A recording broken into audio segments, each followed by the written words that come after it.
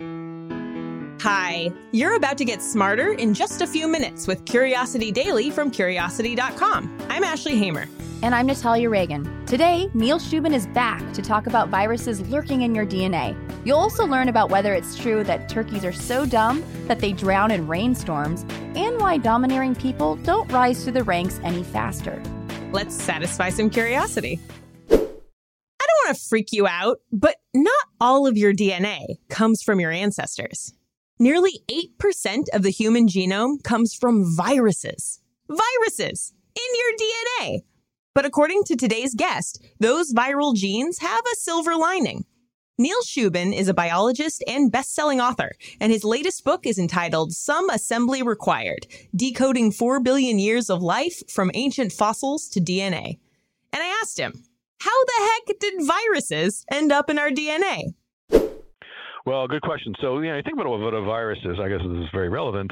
A virus is a little piece of genetic material, either RNA or DNA. It's a tiny little piece of genetic material surrounded by a shell, more or less. And there are a huge diversity of viruses, I should say. The estimate just in the ocean of viruses, there are 10 to the 31st power of them. That is a 10 with 31 zeros, number of viruses in the ocean.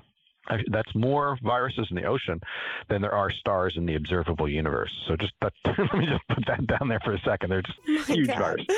Yeah, and viruses basically, they sit at the margins, at the edge of how we define living things, because for the most of the time, they're kind of inert. They just sit there as, little pieces of genetic material that do nothing on their own.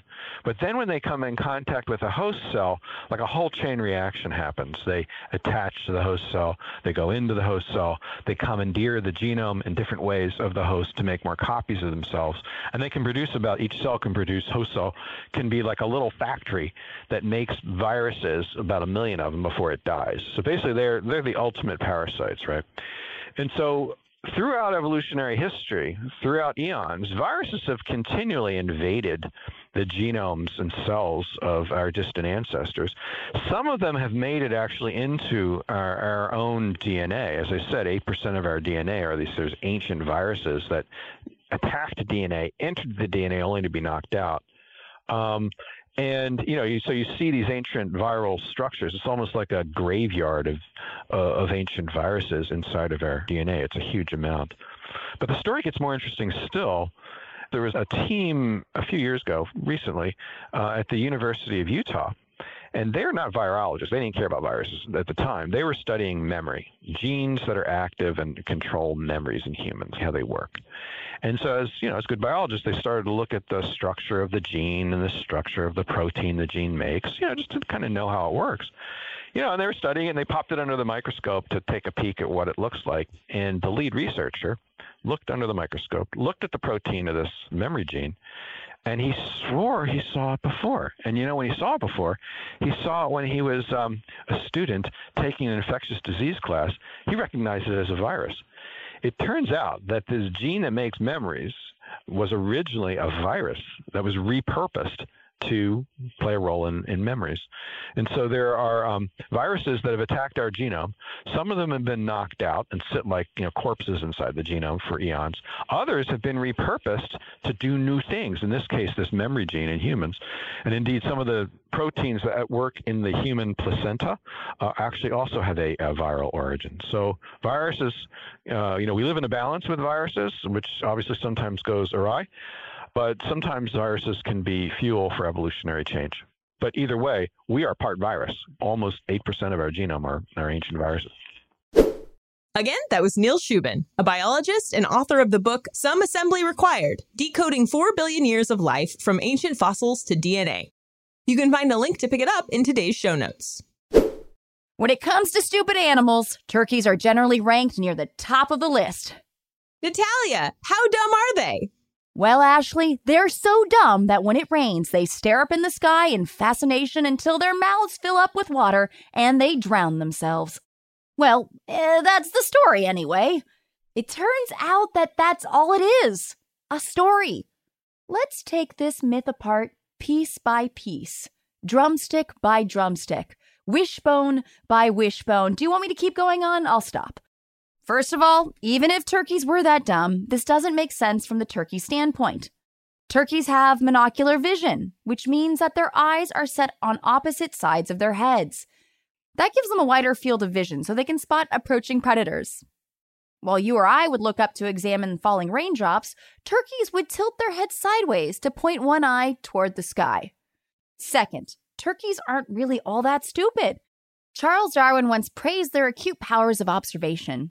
He noticed that they could recognize friendly dogs they'd seen before. And the naturalist Joe Hutto wrote a book about the experience raising a group of wild turkeys. He got particularly attached to one he named Turkey Boy. He wrote, quote, "Each time I joined him, he greeted me with a happy dance, a brief, joyful display of ducking and dodging, with wings outstretched and a frisky shake of the head like a dog with water in its ears," end quote. Turkeys have a lot going on upstairs. Okay, then how did this myth get started? Do turkeys make a habit of looking up in rainstorms? Actually, yes, if they're unlucky enough to have a specific genetic condition. Some turkeys have inherited a neurological disorder called tetanic torticolor spasms. The condition causes muscular spasms that make a turkey bend its neck back so far that its head rests on its back, with its beak directed toward the sky. The spasms can last anywhere from a few seconds to more than a minute, and are sometimes triggered by sudden loud noises, like the thunder of a rainstorm. Even with its beak open, though, a turkey won't drown after a minute in the rain. Let's hope it's not El Nino. While turkeys are no ornithological Einsteins, they're not brain dead either. So it's time to gobble up this holiday myth and put it to bed. There's a stereotype that everyone who succeeds in business is, at their core, selfish, domineering, and not so nice. Think The Wolf of Wall Street and The Devil Wears Prada. But recent research suggests that that's not necessarily true.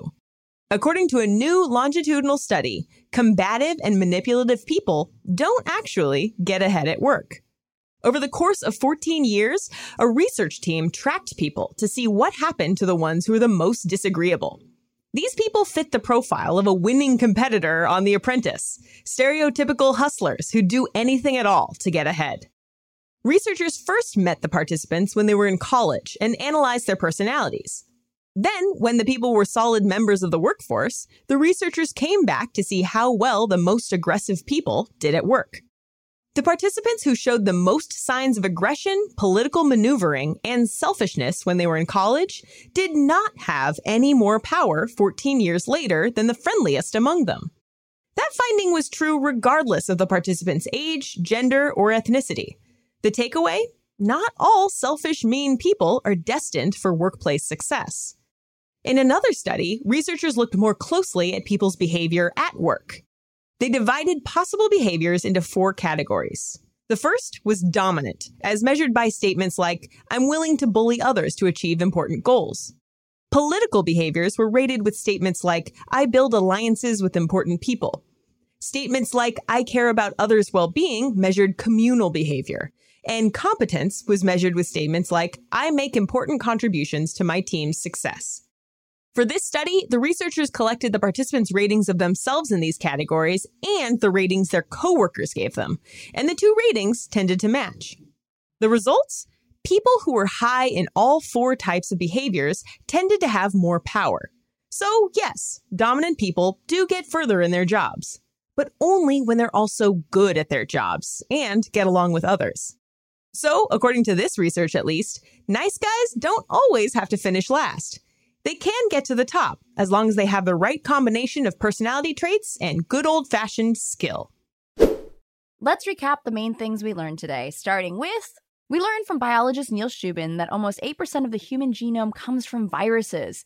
And some of these viruses are dead and gone, like a virus graveyard. And some of these genes have actually been repurposed to do new things, like genes for memory. And some genes in the placenta also come from viruses. I found this to be absolutely fascinating. I love this idea of viruses being repurposed to serve a fantastic purpose in humans. Right. It's like the ultimate, what does not kill me makes me stronger. Oh, yes. We're just holding on to those viruses that we did battle with long ago. It's great. Yeah, I'm interested to see how other viruses, newer viruses, will take hold and maybe change over time, too. And God, especially with COVID, the really strange virus that we're now contending with. Right? I would just jump in a time machine, go a few billion years in the future, find out how'd that COVID virus turn out. We might be on Mars or on some exoplanet, but hopefully we can find us. And we learned that despite the myths, turkeys are not the dummies of the animal kingdom, and they don't drown themselves in rainstorms by mindlessly looking up at the sky. But this myth may have some basis in fact, because some turkeys do have a neurological disorder that makes them tilt their head back in a spasm when they hear loud noises like thunder. So it's time to cut those turkey lurkeys some slack and show a little respect. They've got stuff going on upstairs. Be good to our turkey friends. What did they ever do to you? We also learned that being aggressive is not a surefire way to be successful in business. And in one study, it appears that the most successful folks seem to have a really good balance of being self-assured, but also being incredibly competent in their field and having a sense of kindness and sort of communal behavior, making sure everybody in a team was taken care of, which sounds kind of ideal to me. I think there's a lot of emphasis in our species and in our closest genetic relatives about this sort of idea that aggression and competition are what kind of fuel our behavior. And it's actually cooperation that really, I mean, if you think about a city like New York City or Chicago or Los Angeles or London or Paris, if it wasn't for cooperation and being good to each other and taking care of one another and being competent, these cities would never exist or a business would never exist. I mean, there's a reason why some people fear public speaking as much as they fear death. And it's because rejection from the group is just as big of a risk for us as death is, because it basically is death. You need cooperation. You need people to accept you in order to thrive. And I feel like that right there is evidence of how cooperative we are as a species. We just need each other. Yeah, that's absolutely true. That's why I think things like quarantine have been so hard, is we need each other. And also, although a Zoom call is nice, it's not the same as being all together. I actually saw friends for the first time in 8 months this weekend. Oh my God, how was it? It was great. It was a socially distanced outdoor barbecue just with 6 people there. And we all sat on separate sides of my friend's yard. And we enjoyed the unseasonably warm November weather. And it was great. But I really missed it. Yeah. Oh, that sounds lovely. Yeah, it's definitely a time that it's making us really appreciate our friends, I think, and our family. And all those times that we've been like, oh, I'm not going to go out tonight, I'm going to stay in. We're like, oh, wait a minute. Yeah. Maybe I should make some more time to actually get out there and see folks. Exactly. Yeah. Today's stories were written by Ashley Hamer and Kelsey Donk and edited by Ashley Hamer, who's the managing editor for Curiosity Daily. Script writing was by Natalia Reagan and Sonia Hodgen. Today's episode was edited by Jonathan McMichael, and our producer is Cody Goff. Join us again tomorrow to learn something new in just a few minutes. And until then, stay curious.